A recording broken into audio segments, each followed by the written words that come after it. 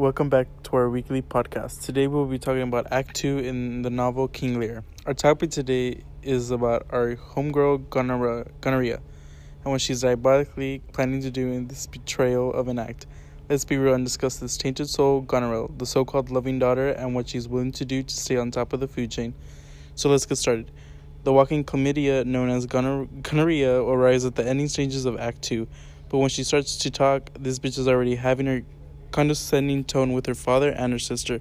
Like, what happened to her and when she was a child to grow up like her mother? Oh wait, her father created this monster and is biting him in the ass for it.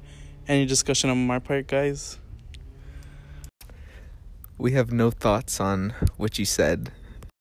Oh, well, I have something to say. She was mostly motivated by power and put on a mask to prove she was a loving daughter, mostly to convince her father to share his wealth. But once she got her hands on it, her true greedy character was revealed. She believed she deserved all of his power. Yeah, her main motive was greed.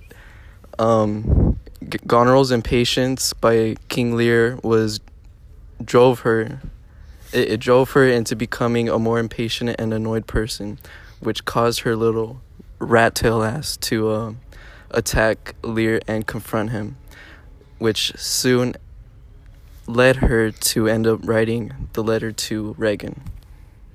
Oh, Joshua, what was in that letter? So basically, Goneril was manipulating the current situation with King Lear. She wrote to her sister about how he was being very abusive towards her staff and her, and how her soldiers were being mischievous with their staff, which I mean they were getting horny and they wanted sex. Well, that discussion isn't really meant for our PG podcast. Let's move on to some of her actions that she did. She reacted very uncaring towards King Lear as he stormed off into the storm. It was a very cold act to act towards your father. She also spited... I don't know.